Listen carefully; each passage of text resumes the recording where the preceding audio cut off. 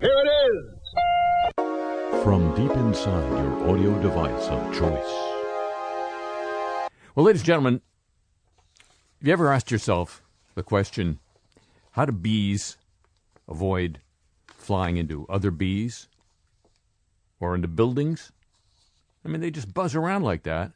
You rarely see them just go. Well, the answer is, apparently, because they don't eat pesticides. Or they didn't. But now, traces of neonicotinoid pesticides have been found to impair a flying insect's ability to spot predators and avoid collisions with objects in their path. There'll be more bee bumping coming your way. This is findings from research at the University of Saskatchewan. They have a university? Yeah. Residual traces of these widely used pesticides, these neonics, can profoundly affect a flying insect's ability to detect movement. That's a skill crucial to survival, according to the paper published in the journal Neurotoxicology. I read it for the pictures of female insects. Within an hour of being treated with tiny amounts of neonics, or their metabolites, which are trace elements present after the insecticide begins to break down, and who doesn't, the flying insects did not turn, glide, or stop to avoid collision. Those would be the three things you'd want to do, I'd think. Maybe they know something else. Just disappear magically.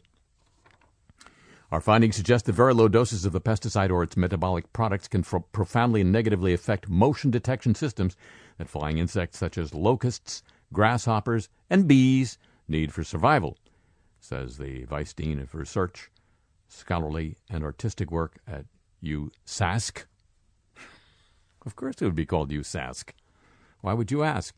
Although they're found in the environment and insects can be exposed to them, metabolites are not typically tested for toxicity. Our results suggest they should be, he says. Neonics are the most widely used class of insecticides in the world. But the bees don't get a vote, you see. And they are neurotoxins, which I believe is how they work. The European Union has restricted use of some neonics following concern over their impact on bees. There have been proposals to restrict their use in Canada. They have bees in Canada? Well, around the University of Saskatchewan, I think. Although neonicotinoids can break down into different compounds and can even exist in trace elements in the environment, as I said a moment ago, they're not typically tested for toxicity.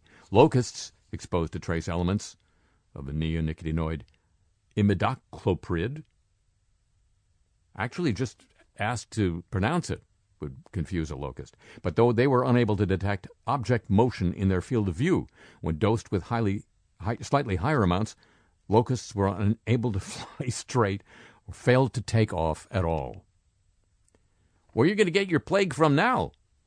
The findings by researchers at USask are part of a wider USask research program into the impact of trace elements of neonics and other insecticides on flying insects.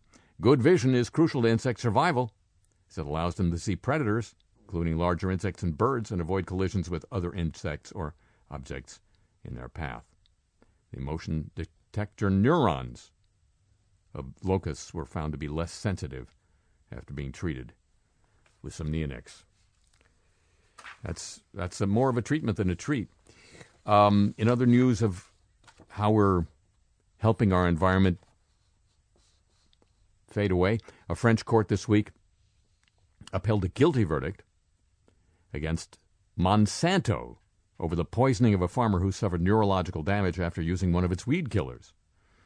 This is the latest legal setback for the company over its controversial poisons.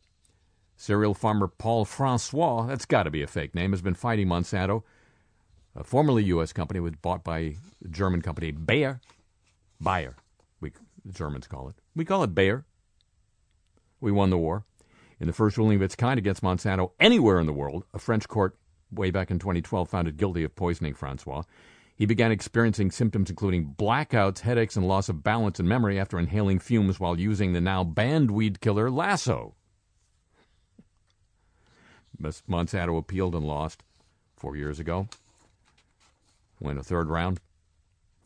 Francois denounced what he called years of legal harassment by Monsanto, which can still appeal this week's ruling by the Cour de Cassation. The ruling, he said, was a message to the government, which he urged to ban other toxic pesticides that contain glyphosate. Why, that would be Monsanto's top-selling Roundup. Yeah, they banned Lasso, but they haven't banned Roundup yet. Or 10-gallon. Francois said he fell ill in 2004 after accidentally inhaling fumes from a vat containing Lasso. You'd want to really stay away from the vats. That's a monochlorobenzene-based weed killer that was legal in France until 2007, but had already been banned in 1985 in Canada and in 1992 in Belgium and Britain. You see, some countries are ahead of the curve, and then there's the US of A. He said Monsanto was aware of Lasso's dangers long before it was withdrawn from the French market.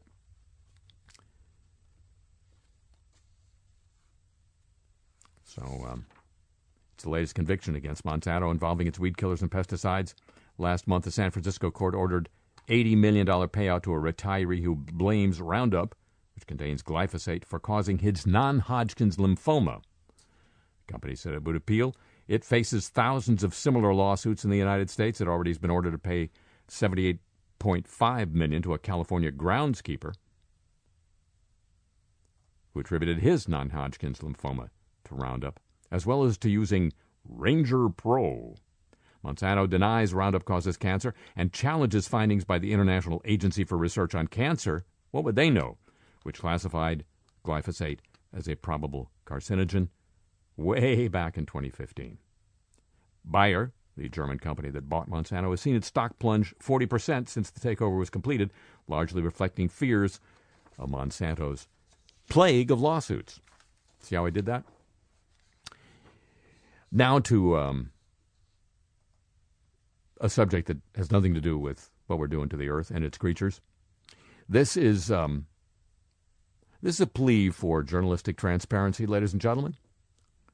You know, when newspapers publish opinion pieces, they habitually give you a little bit of background information on the writer of the piece. It's just good journalistic practice. So here we have an op-ed in the Los Angeles Times. Yes, there's still a Los Angeles Times. And it's really a defense of the Electoral College. It's a perfectly respectable argument in favor of the Electoral College. I don't happen to necessarily agree with it. But here is the description of the author. John Yoo is a law professor at UC Berkeley, a visiting scholar at the American Enterprise Institute, and a visiting fellow at the Hoover Institution.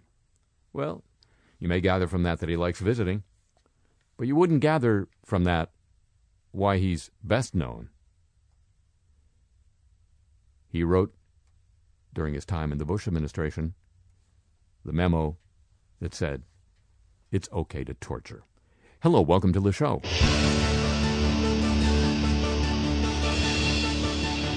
Just a reminder. He just wrote and ran.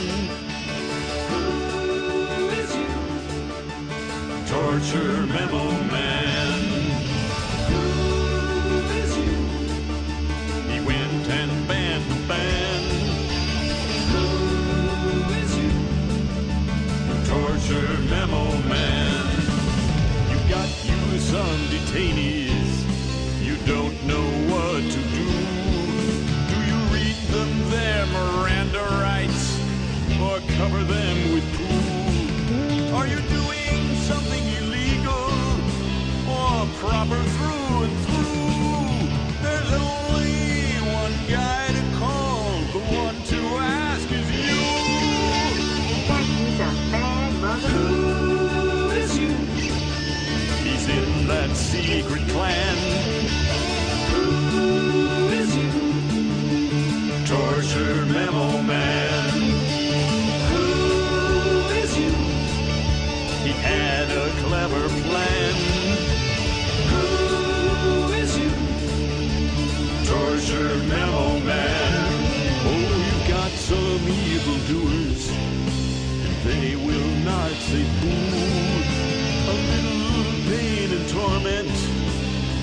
change their point of view. But before you waterboard them, you wonder, could they sue? One guy has got the answer, the one to act is you. Shut your mouth. I'm talking about God, you Who is you? He just rose and ran. Who is you? Torture memo man. Who is you? He went and banned the band. Who is you? Torture memo man. All these laws and treaties, you want something new. This war may last forever. You need to turn the screw. He's teaching law at Berkeley. He'll drop the other shoe. The Bill of Rights expires. The one who knows is you. Who is you? Catch him if you can. Who is you? Torture memo man. Who is you? He just banned the band. Who is you? Torture memo man. Live from London. Wow. Where it's freezing. What's going on here? It's April. Don't they have calendars in this place? I'm Harry Shearer, welcoming you to this edition of the show. And now, ladies and gentlemen, news of America's longest war. It just goes on and on. Not the forever war, just the longest war. Just days after the United States government revoked the visa of the International Criminal Court's prosecutor, that same court's judges rejected the prosecutor's request to open an investigation into alleged war crimes by U.S. forces in Afghanistan. Isn't that a nutty coincidence? The decision, which prosecutor Fatou Bensouda may appeal, angered human rights groups. It means that neither the Taliban, the Afghan government, nor the United States will face any investigation at the International Court for alleged crimes dating mostly from 2003-2004, when the war was good. No, it was good for President Obama in 2008, too. In the ruling, judges said Bensouda's case seemed to have met the court's criteria for jurisdiction and admissibility, but given an array of practical considerations that made chances of success remote, it didn't make sense to pursue it further. Well, they're thinking like, practical businessmen. They cited a failure to gather evidence at an early stage, a lack of cooperation from the governments involved. Yeah, why would they? You're thinking about war, and then you want them, and the likely costs as prohibitive. Those war crimes prosecutions, never cheap, Stick with the African dictators. The current circumstances of the situation in Afghanistan are such as to make the prospects for a successful investigation and prosecution extremely limited, the judges said in a 2-1 ruling. The prosecutor said her office would consider all available legal remedies. An associate professor of international criminal law at Amsterdam University, Kevin Heller, said the decision appeared to impose significant hurdles on any case before the International Criminal Court in terms of the chances of a successful prosecution. If these are the criteria, they're never going to open an investigation, he said, demonstrating his keen grasp of the obvious. In 2006, Bensouda's predecessor opened an examination into alleged war crimes by all parties in Afghanistan, including the possible role of U.S. personnel, in relation to the detention of suspects. Hey, John, that's you. Bensouda took over the dossier in 2010, but didn't request a formal investigation until a couple of years ago.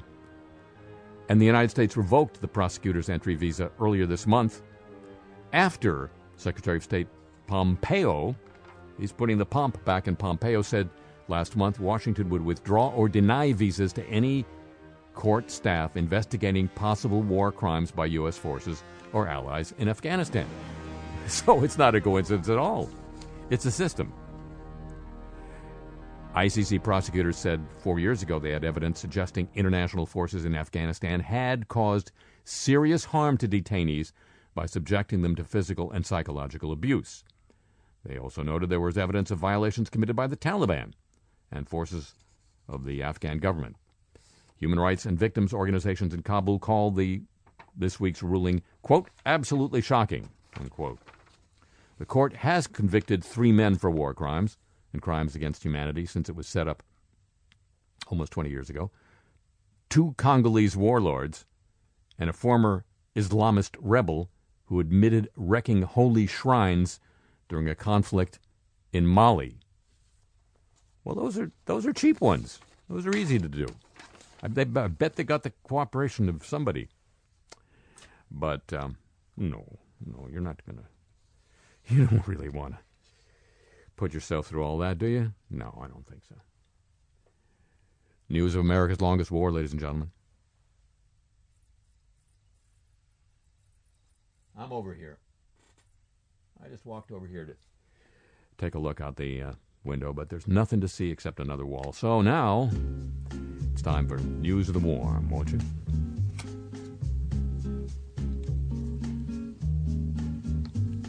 Soft, listen to the warm. We can listen to the warm. Well, last week we had news, I think it was last week, about, I think it was some glaciers that weren't shrinking as fast as we thought. This week, Earth's glaciers are melting much faster than scientists thought. Yeah, I know, but this is the Associated Press. A new study shows they're losing 369 billion tons of snow and ice each year. Not the Associated Press, the glaciers. More than half of that loss is in North America. Hey, we're number 1. The most comprehensive measurement of glaciers worldwide found that thousands of inland masses of snow compressed into ice are shrinking 18% faster than an international panel of scientists thought back in 2013, when glaciers were good. The world's glaciers are shrinking 5 times faster now than they were in the 1960s. Their melt is accelerating due to global warming, adding more water to already rising seas, according to the study. Over the 30 years, suddenly almost all regions started losing mass at the same time, said the lead author of the World Glacier Monitoring Service at the University of Zurich. A lot of universities around the world, don't you notice? That's clearly climate change if you look at the global picture, he said. The glaciers shrinking fastest are in Central Europe, check. The Caucasus region, check. Western Canada, check. The U.S. lower 48, whoops. New Zealand, and near the tropics.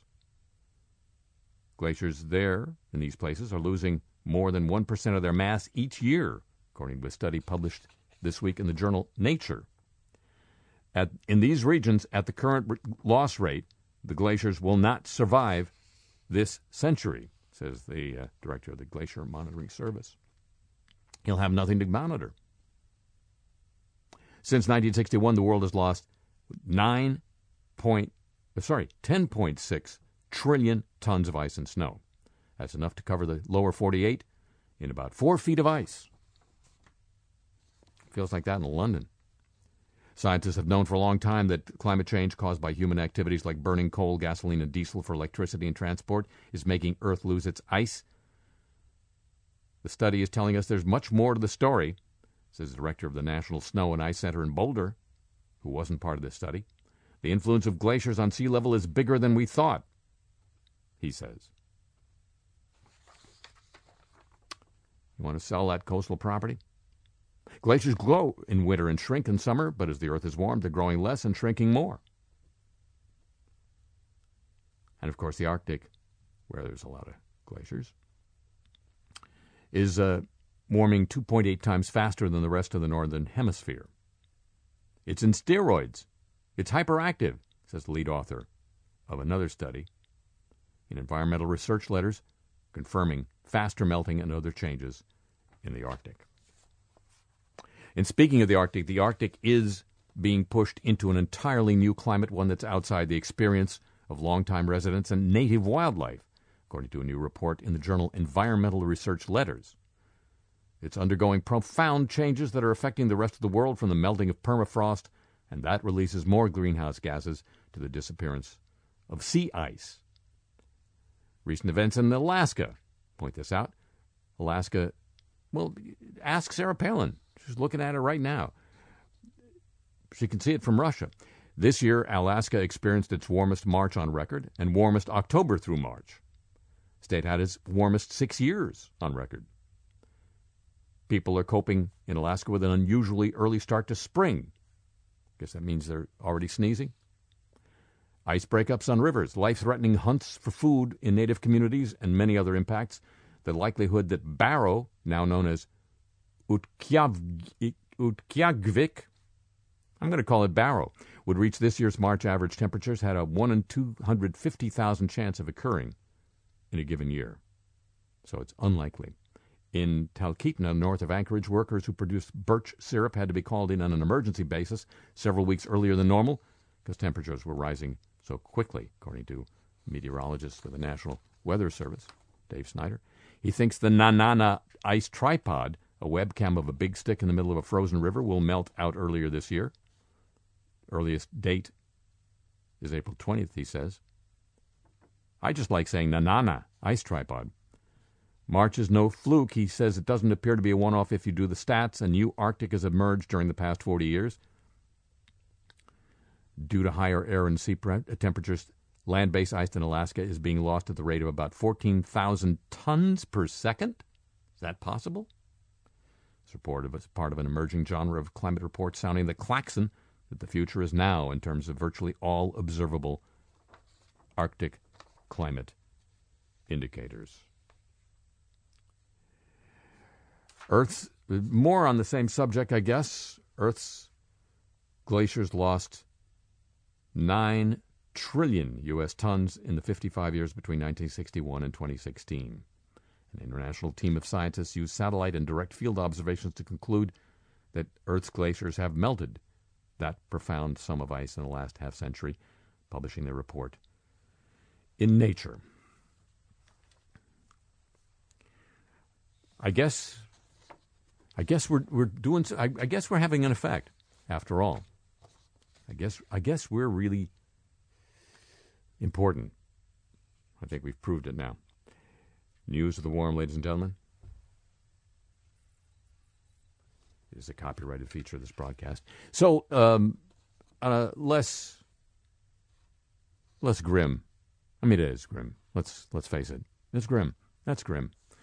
But this is just a little more comical. You remember the United States Army Corps of Engineers, the Let Us Try people? They're at work building something on the U.S.-Mexican border. That's got to scare Donald Trump.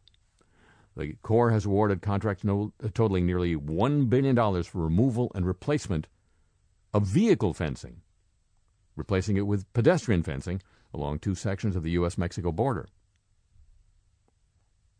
Now, if I were looking back to the Corps' work on the hurricane protection system in New Orleans pre-2005, I'd say that fencing's going to leak.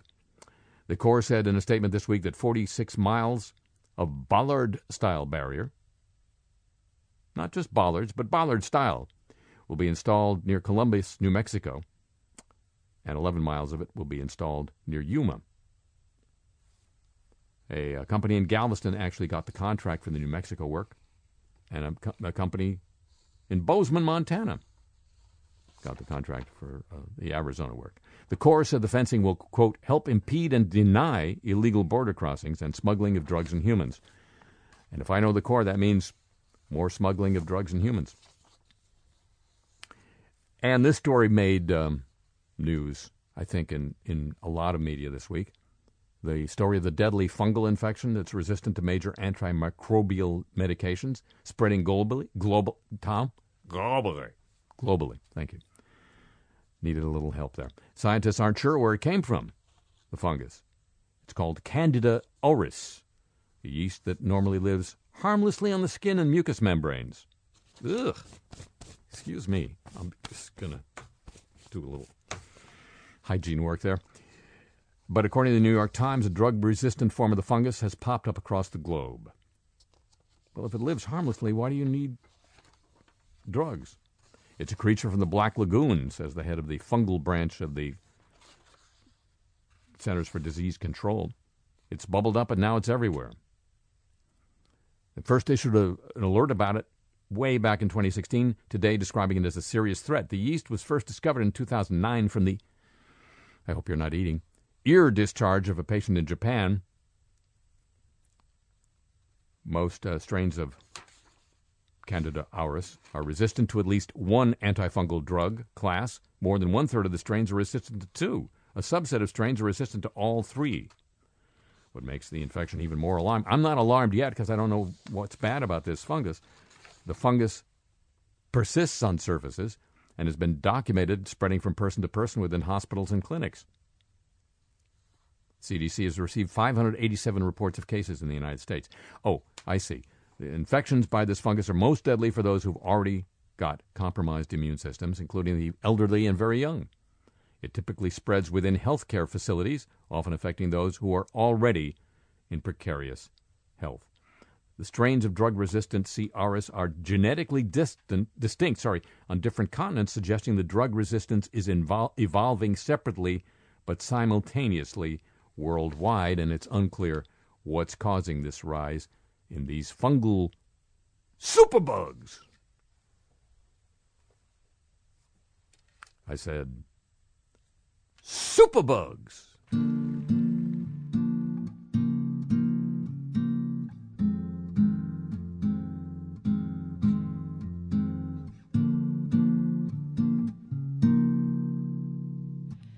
Eu faço samba e amor até mais tarde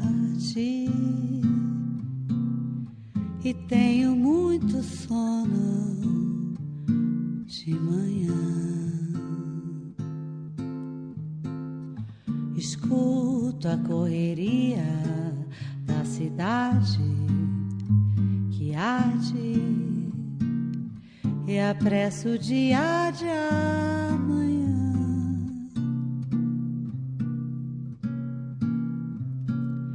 De madrugada a gente ainda se ama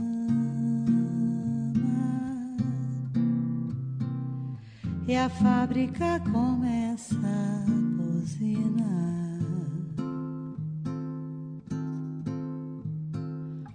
O trânsito contorna nossa cama, reclama do nosso eterno espreguiçar.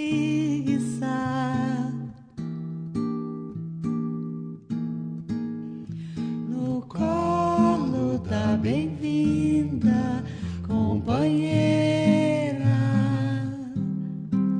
no corpo do bendito violão,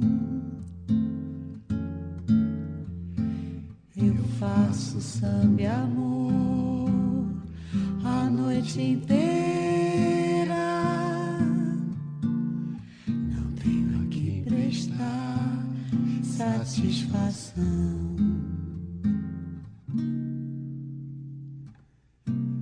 Eu faço samba e amor até mais tarde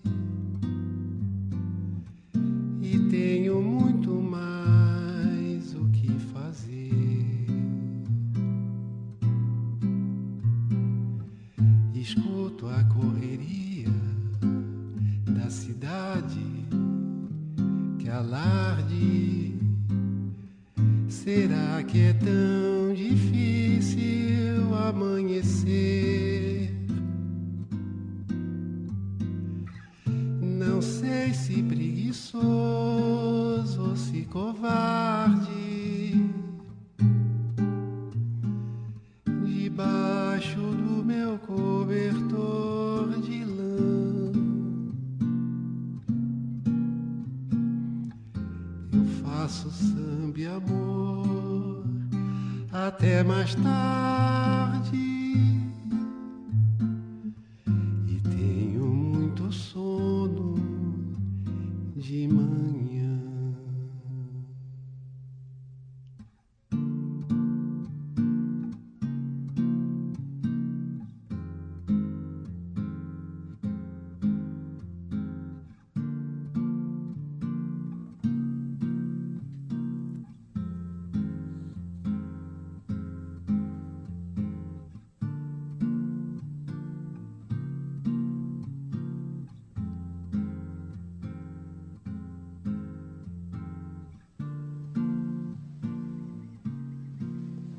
From London, this is Le Show. And now, ladies and gentlemen, news of the godly.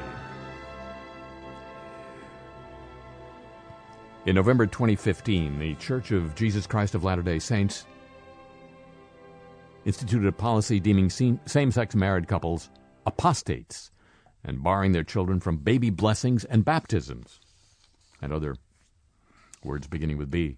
Such harsh and restrictive rules triggered widespread protests, according to the Salt Lake Tribune, and soul-searching. Hundreds, maybe more, resigned their church memberships. Believers felt wounded and betrayed. Families were torn. Tensions erupted. Some were disciplined by the church. Some died by suicide. This week, the faith walked back all the hotly disputed elements. Church rituals for children are now okay. LGBTQ couples are not labeled apostates. The shift came by Mormon historical standards in an astonishingly rapid reversal. Generally, church policies are changed much more slowly, says historian Matthew Bowman, author of The Mormon People. Often when they do change, there is not this sort of announcement. The speed of the about-face, he says, reflects the turbulence that this policy and its implementation created among members as well as among bishops. The new rules were unveiled by the first counselor to church president Russell Nelson at a morning leadership training session for male area presidencies and top female officials.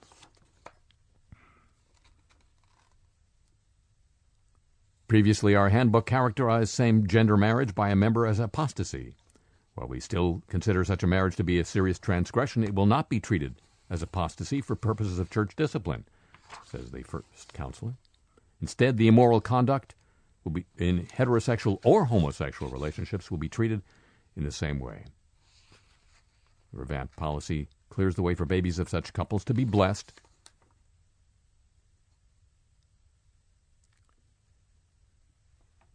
And meanwhile, as they say in the news, former Pope Benedict XVI this week blamed the Catholic clerical sex abuse scandals on the 1960s sexual revolution and a collapse in faith in the West. He doesn't mean, I think, in the Mountain West. I think he means he immediately drew criticism from some theologians, the ex-pontiff who retired 6 years ago and chose to be known thereafter as Pope Emeritus. That's how I know him. That's how I think of him. He said responsibility for the crises rocking the Catholic Church globally. Tom? Globally. Yeah. Lay with the fight for an all-out sexual freedom, one which no longer admitted any norms. I used to go to norms.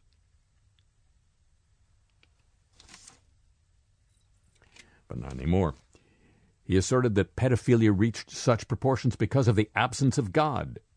Part of the physiognomy of the Revolution of '68 was that pedophilia was then also diagnosed as allowed and appropriate, said the former Joseph Ratzinger.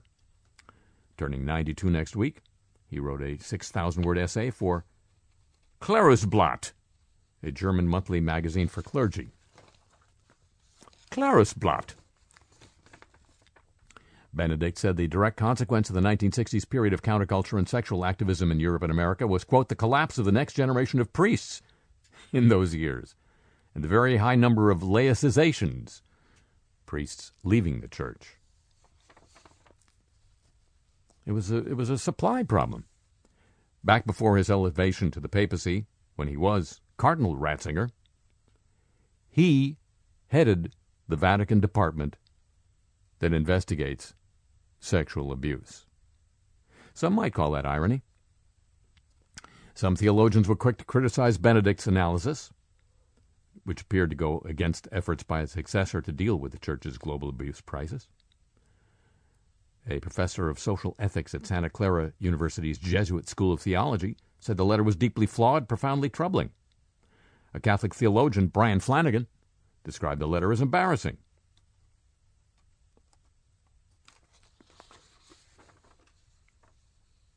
The Vatican expert Joshua McElwee wrote in the National Catholic Reporter, Benedict's letter does not address structural issues that abetted abuse cover-up or Benedict's own contested 24-year role as head of the Vatican's powerful doctrinal office. The German ex-pope said in his essay that the sexual revolution also led to the, quote, establishment in various seminaries of homosexual cliques, which acted more or less openly and significantly changed the climate, unquote. Says a German former nun and abuse victim, quote, it's hard to believe he really wrote this, unquote. I don't know. I kind of think it's in character. All right, ladies and gentlemen, now let's get along to the news. I'm going to take a certain amount of pride in how little I've mentioned the name of the current president of the United States in the last few weeks on this program, but now we must get to it. The week started with, well, there's like a policy of the week now that he has. Bright ideas with regard to the new rise in migrants heading for the southern border of the United States. Last week, it was closing the border. This week, after the President Trump forced the resignation of his Homeland Security Secretary, Kirstjen Nielsen, who was an ally of his former Chief of Staff, John Kelly, replaced by an acting Chief of Staff now.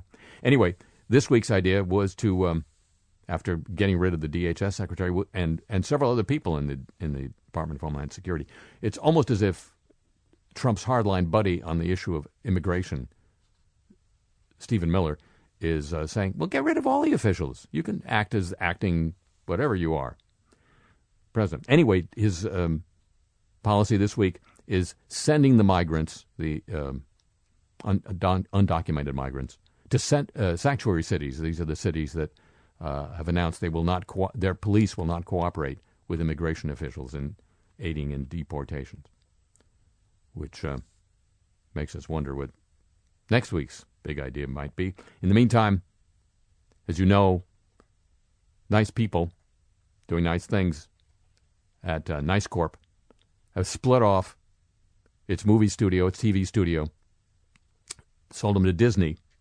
So you'll those Simpsons reruns you've been watching for free, you're going to have to pay for pretty soon.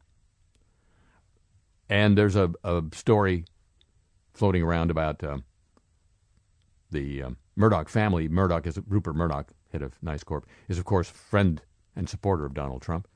In that part of Nice Corp that remains, the battle for succession is over. The older brother, Lachlan, took over, and the other brother, James, has, for the moment, kind of wandered off the reservation. And just before all that happened, a host on Fox News, Judge Jeanine Pirro, one of Trump's favorites, was suspended. People thought she might be fired or whatever. She was suspended for 2 weeks because she said that the Congress, the Somali refugee, or I think she's a refugee, and Islamic congresswoman, congressperson Omar, was clearly not an American because she wore a hijab. So Judge Jeanine was suspended for 2 weeks for that. But President Trump took time from his busy schedule to say she should be, she should be restored. She should be put back on the air. It sounds, if you boil it down, something like this. This week, for the first time, a problem that can't be solved gets solved again. And for the businessman turned chief executive, no team acts better than an acting team. Mick.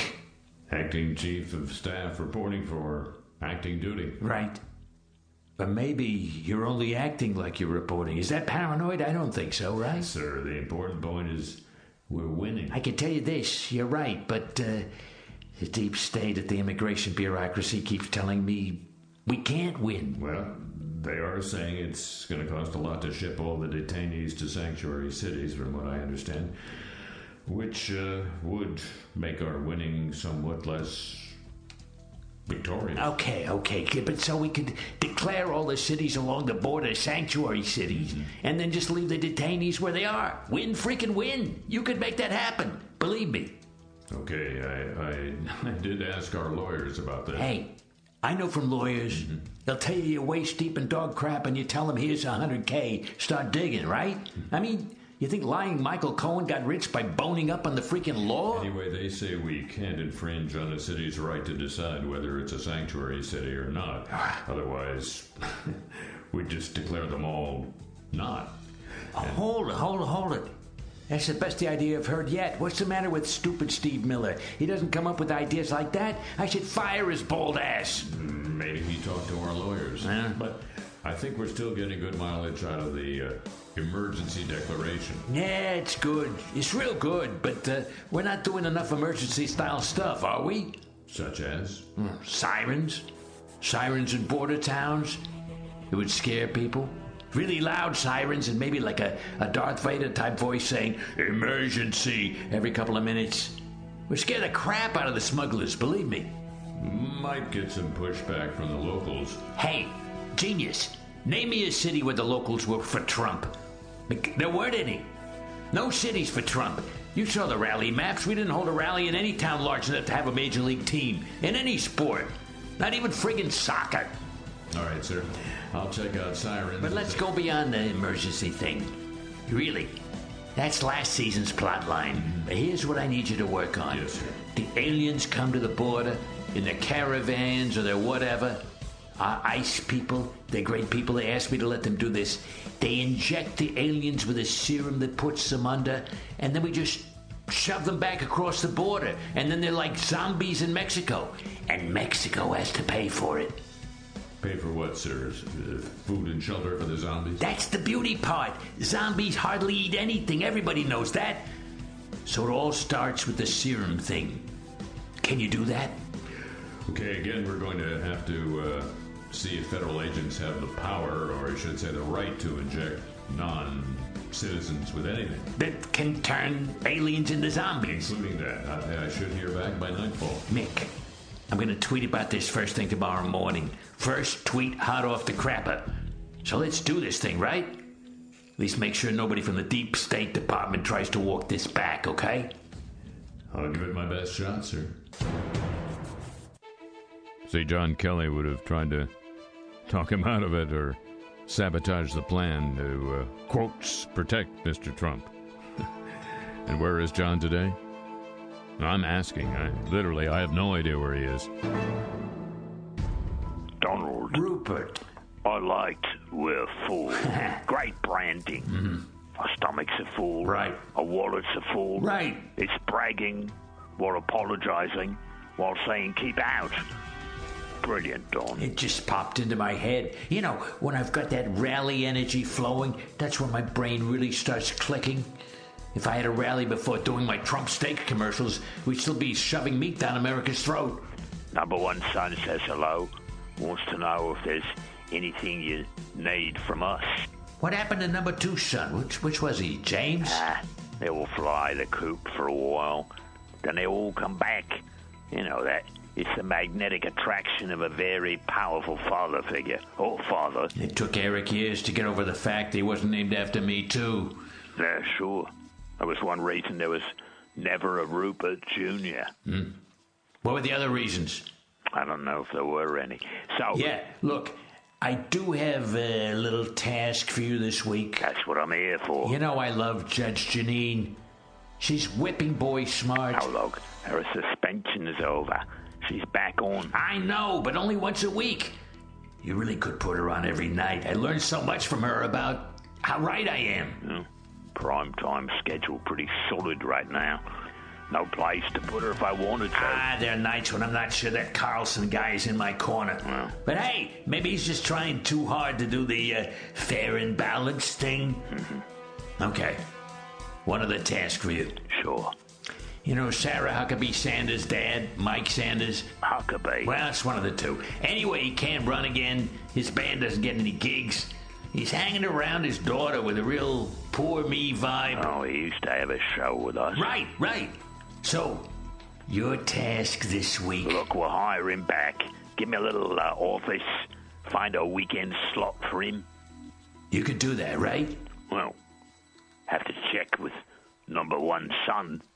Sure, but he hasn't said no to me yet. New team, new tasks, same mission. We're gonna make sanctuary cities great again. Now, the world is his boardroom. Via Presidentus. This week, he's full.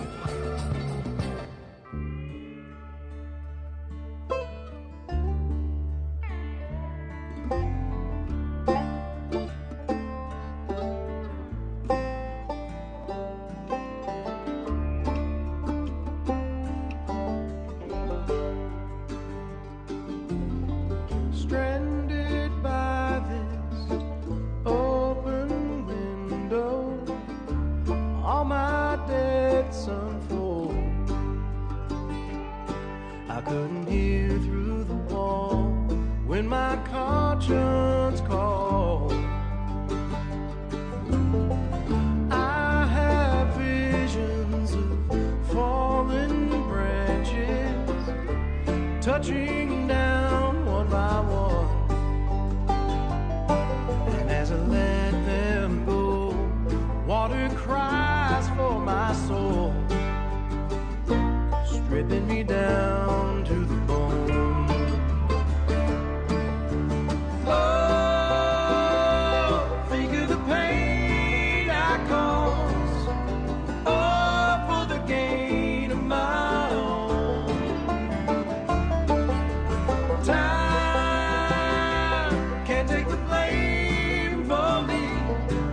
My crooked path is set in stone.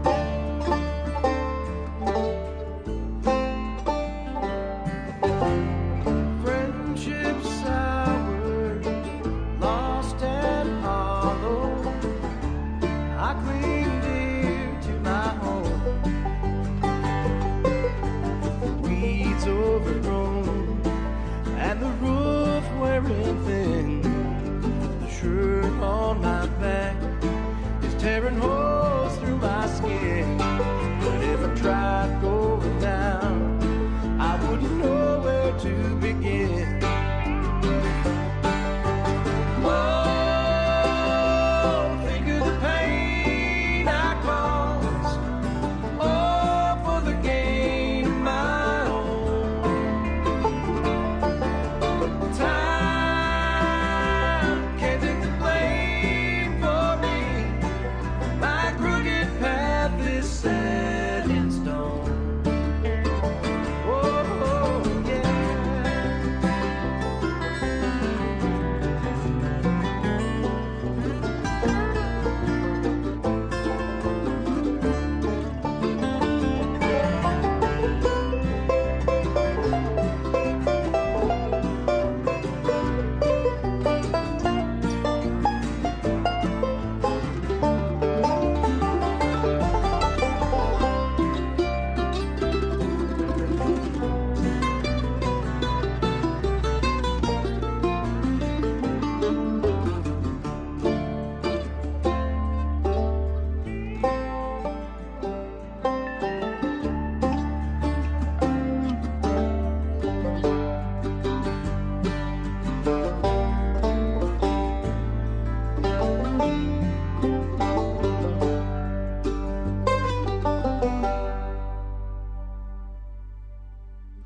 I hear voices of my brothers start to fade one by one,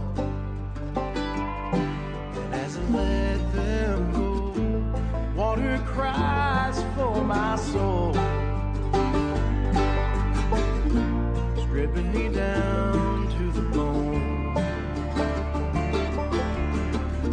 stripping me down to the bone,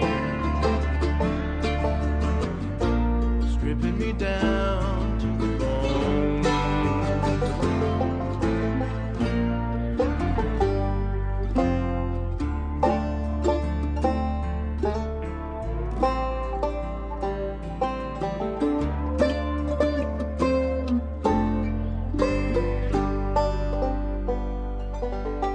And now, ladies and gentlemen, time for the apologies of the week. We're so sorry.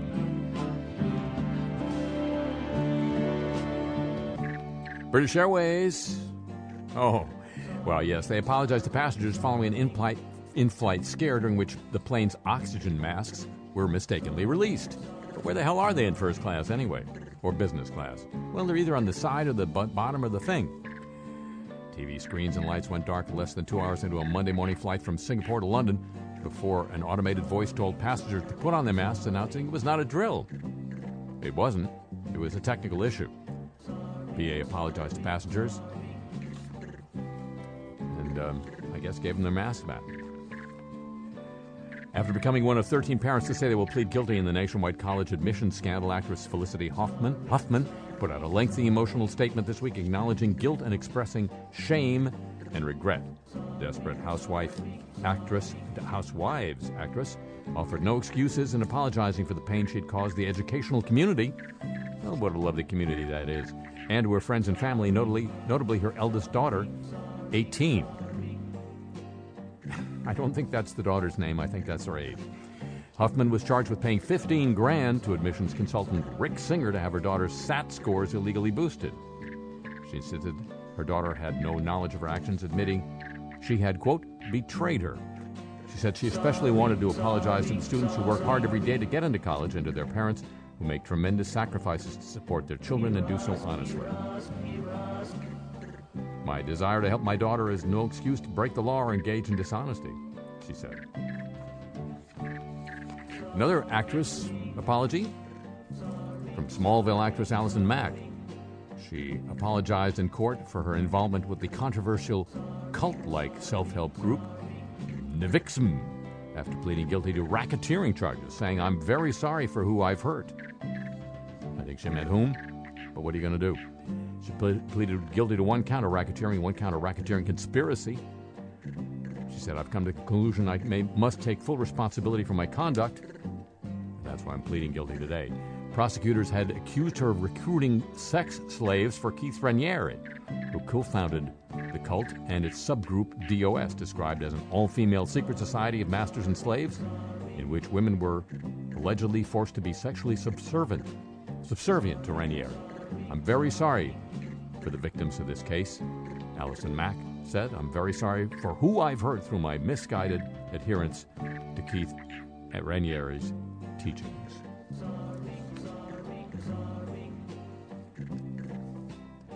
Facebook has apologized. This week's Facebook apology goes to a disability rights activist after he was told people might find images of disabled people disturbing. Simon Sansom, who runs Ability Access, discovered Facebook had blocked his page from being shared with new users. Facebook said its employees gave Simon incorrect information. UK grocery chain Waitrose has apologized after being accused of racism over the names of 3 chocolate ducklings. The Waitrose trio of chocolate Easter ducklings contains a white, milk, and dark chocolate version, which were named Fluffy, Crispy, and Ugly, respectively. A Twitter user questioned why Waitrose had chosen to call the darkest duckling Ugly. Waitrose has since apologized in a short statement seen by CNN. "We're very sorry for any upset caused by the name of this product. It was absolutely not our intention to cause any offense.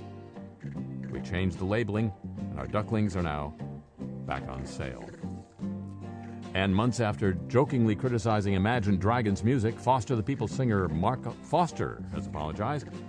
Addressing his note to the frontman of Imagine Dragons, who had recently spoken out against the vile comments his band has been getting for years, Foster apologized.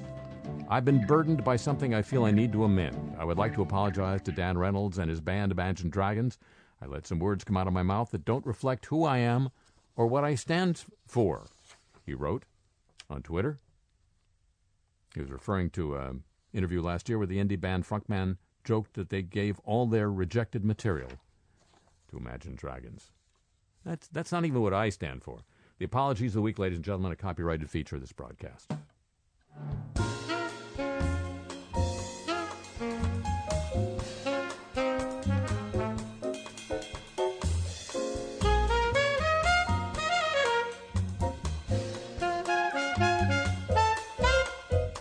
You know, this isn't who I am or what I stand for. I'm not apologizing for it, but...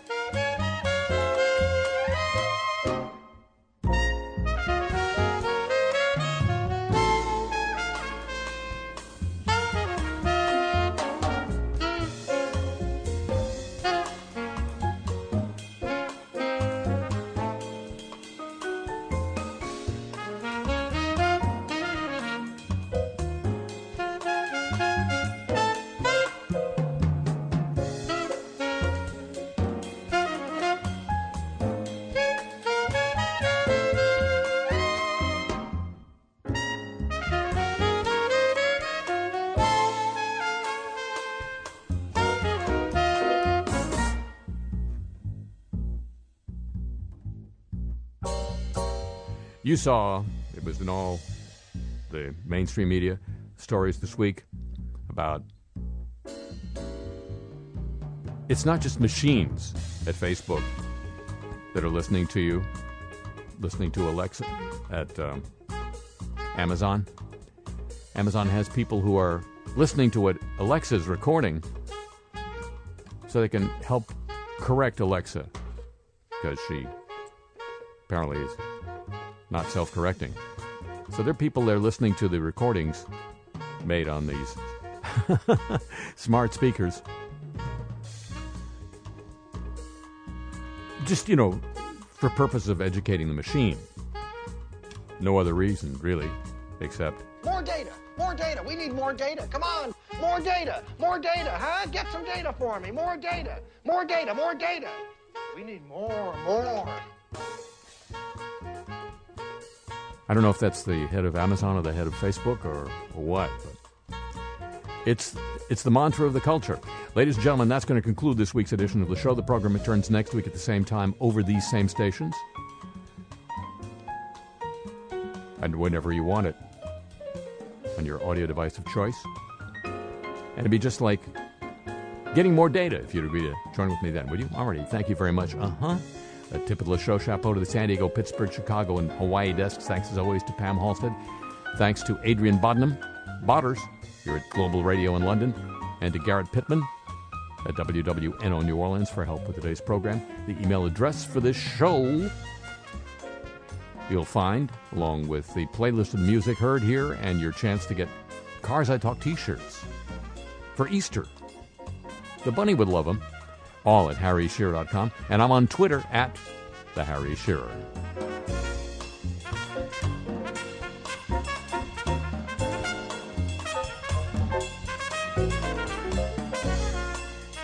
The show comes to you from Century of Progress Productions and originates through the facilities of WWNO New Orleans, flagship station of the Change is Easy radio network. So long from freezing London.